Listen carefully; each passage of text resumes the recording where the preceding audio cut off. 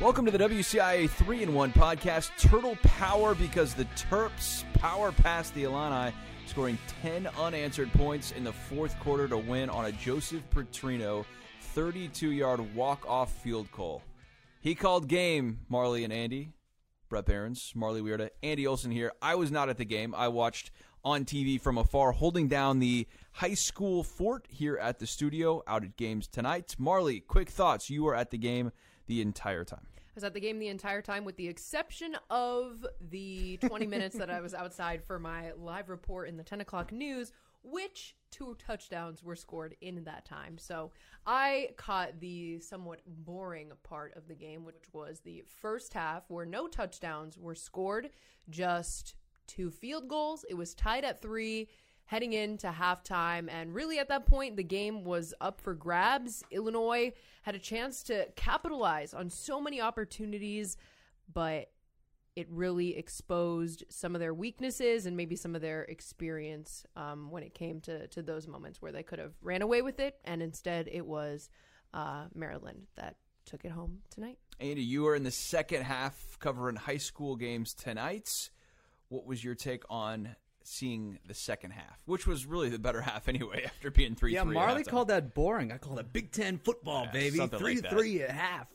Defense. My first thought was Josh McCray is really good. And, of course, we got to hopefully find out that he's healthy after Brett Bielema said that he was taken to the hospital during the game. I saw on the play that he got hurt. It was about a 10-yard run up the middle. Looked like Jack Badovanak caught him as he was getting back up because he was trying to finish a block in the ribcage with his knee. He bounced right back up after that, but they didn't put him back in the game. So hopefully that's all good for the Illini because they are really getting pummeled at the running back position right now as far as injuries go. And that's where they got to try and, drive their team with that running back room. Also, Taulia Tagovailoa, what a good quarterback. I mean, he threw for 350 yards against the Illini defense, who looked improved compared to what they looked like against Virginia. But he went 32 of 43, had a touchdown. He was the reason why I think Maryland won. Yeah. I don't think Maryland looked that great besides Tagovailoa, and he just seemed like a step above. I would put him in the top half of Big Ten quarterbacks, I think, after seeing that performance in person. And especially the last drive there when they go 8 plays, 86 yards in just 2 minutes and 37 seconds. I thought he commanded that. And I watched most of the game on TV here. In fact, all of it, except for the part when I was out there doing Friday Football Fever. And Tagovailoa was the reason they won the game at the end. And to me, it shows the difference between where Illinois' quarterbacks have been really since Nathan Scheelhaus when he graduated in 2013 to where they are now. Yes, Riley O'Toole gave you a chance to win. Wes Lunt was both of those combined take you to one bowl game in 2014. But the Illinois quarterback play has been exposed year in, year out. And Taulia tonight just shows that once again, that the other team's quarterbacks have been so much better than Illinois since 2013. Mm-hmm. And they're at a disadvantage, even when your running backs are that good. Tonight, which I thought Josh McCray and Chase Brown, for the most part, were really, really good. Because that's where the game of football starts. And it sounds so simple to say that, but that's just the way that the college game has evolved. I think you used to be able to get away with a game manager, a guy who can make the safe plays, may not throw for a lot of yards, but the way that the game has gone at the college level, we're seeing guys get in there who run more pro-style offenses. And like you said, Illinois hasn't had that in a very long time since Scheelhaus was here for 4 years. All right, Marley, Tagovailoa throws for 350 yards, but did you feel like the defensive backs were better? That was the biggest concern coming into the game when we thought this would be a high-scoring affair. It's 3-3 at half. What did you make of Illinois' defensive effort, and especially those safeties, cornerbacks, defensive backs? Yeah, I think it was improved, but I don't think it's where it could be. There were several instances that I had observed where some of them just looked lost, especially on that final Maryland drive where they ended up scoring the touchdown to tie it, or excuse me, it was right before the field goal. Like, some of them looked confused on their positioning. You know, there were players like yelling, pointing, and you could see, you know, people kind of looking around frantically at each other. I mean, at times they looked still lost and like they were trying to figure out where their spot on the field was, which is what Ryan Walters had said was maybe some of the issues that they had against Virginia, is they didn't know where to line up correctly, and I think it maybe showed itself here against Maryland as well, when, you know, it was a tough moment for them, and, you know, they had to battle some adversity and show what they could do, and they just seemed confused most of the time. But I know Jake Hansen isn't part of the secondary, but I think this is probably one of his better games that we've seen so far this season. Yeah, and to get 3 sacks as a whole, and 2 of those coming from your, well, I guess Owen's an outside linebacker, but, you know, coming from your line, essentially, that's impressive to me, and that's something that they did not have before, putting some pressure on the quarterback. And they made some personnel changes to start Tavion Nicholson. I mean, over Tony Adams, that's got to send a message to your senior captain that you don't start in place of a true freshman or a freshman in there. Wow, okay. They're sending a message that if you don't play well enough, you're going to get benched. And Seth Tony Adams Coleman still played tonight, but I thought to put in Nicholson and Coleman in there, which I thought Coleman was great. I thought he played really, really well and showed his potential with 6 tackles and a fumble recovery in there. I mean, what a night for him, and I think the defense at least gave them a chance to win tonight for the most part, which was very, very encouraging. And I for one, didn't see this coming. A 3-3 game at half and a defensive effort for Illinois to step up. You mentioned the sacks for Illinois on Maryland. How about the opposite?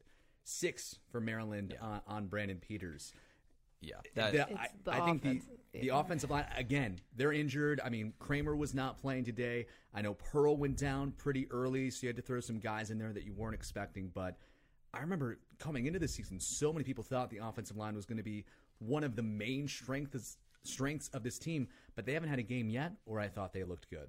Yeah, the experience is really not paying off for Illinois, which is confounding a little bit, which maybe goes back to what Marley was saying with them not understanding schemes where they're supposed to be. You would think that would be the opposite when you have such an experienced team at certain positions, that they would know where to be defensively, that Jake Hansen could get his guys on that side of the ball lined up, that the offensive line would be able to work together. And, fighting through those injuries, but, I mean, Brandon Peters can't get sacked 6 times and expect to have success. And he threw a pass to his center. Well, we should say 2 of those sacks came on the final drive where you needed points, and it was almost a third when Brandon had the I don't even know what they call it. I think they called it intentional grounding because he threw it to Jarasati. Right, and Jarasati can't catch that ball. Like, you've got to let first that go. career reception.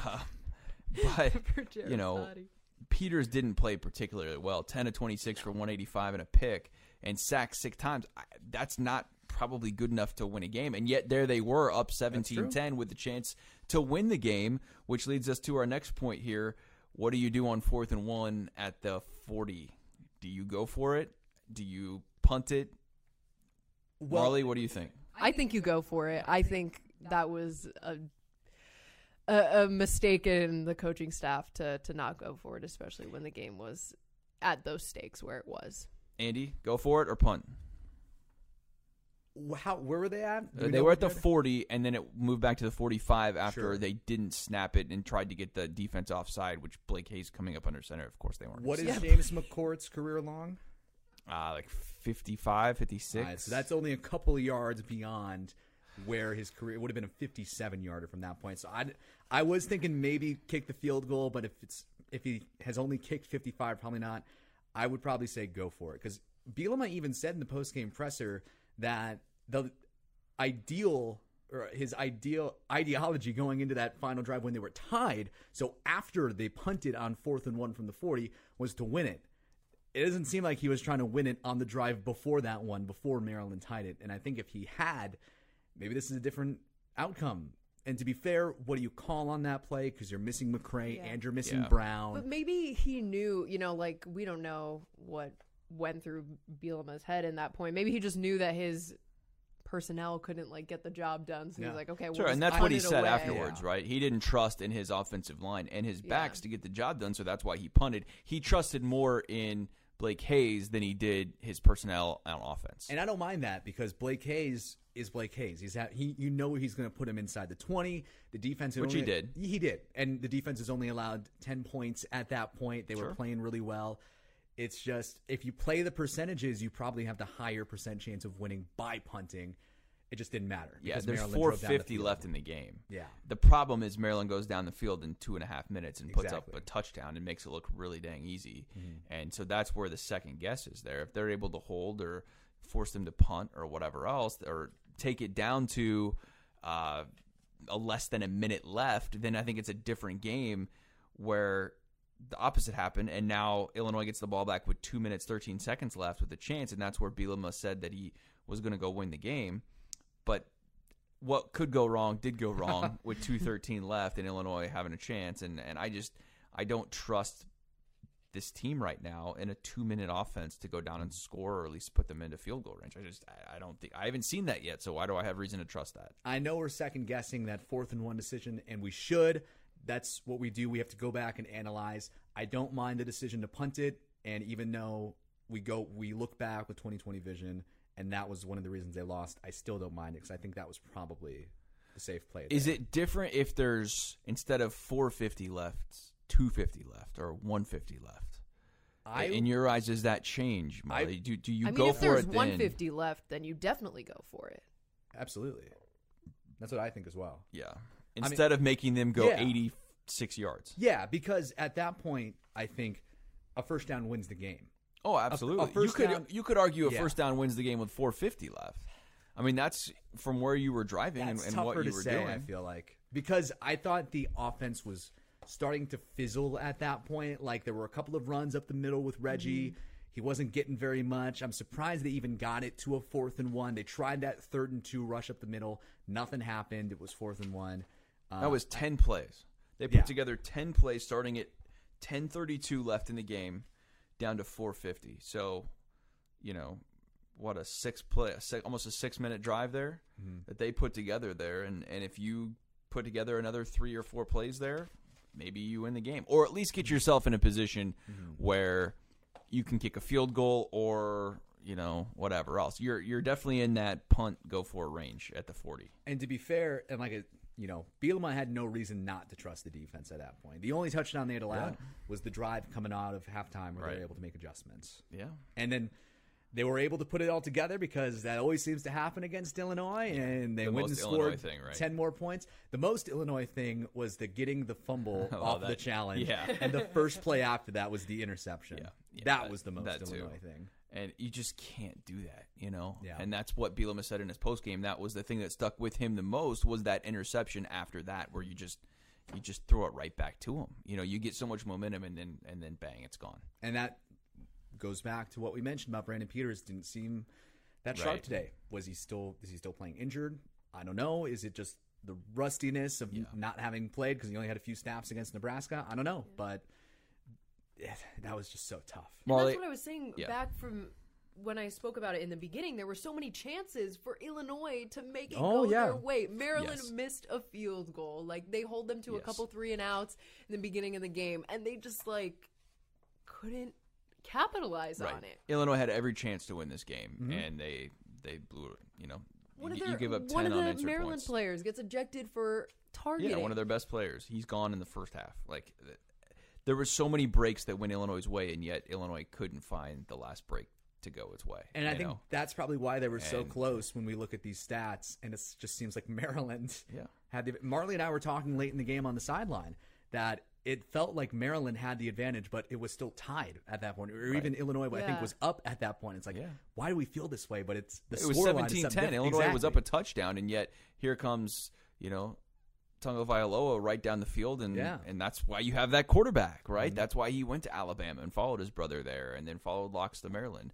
It's just a missed opportunity for Illinois, and it's just like the UTSA loss, where this is one of those that a 50-50 game in my eyes before the season, where we looked at it and said, I think Illinois could win this game. They showed they can compete. If Illinois plays this way next week at Purdue, I think they're going to be in the same position where they're going to have a chance to compete. I said all along, I think there's going to be some competitive games this year. Do I expect them to be this competitive at Penn State? No, but there's these 50-50 games where I think that they can go in and have a chance, and you got to figure out how to win the game. Real quick here, what was the players' reaction afterwards? Obviously upset, Marley, I'm sure, but what was their demeanor like? Yeah, so we spoke to Jamal Woods, Seth Coleman, Casey Washington, and Reggie Love. I mean, they're how they were, as after a typical loss. It was they said good things. They seemed to be optimistic about the future and kind of learning from their mistakes. But you could tell it was kind of like okay, right, been here, done this kind of deal. Like, we're sick of this feeling. We're ready to change things up.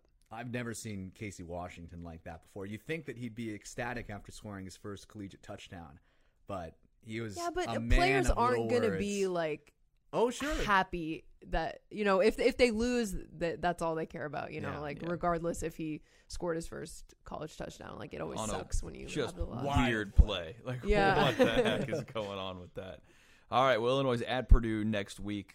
We'll see if they can bounce back. 1-1 in the Big Ten. Not all those lost, certainly, but a long mountain to climb here to get up and try and get something going. And a lot to dissect, and we'll do that continuing throughout the week.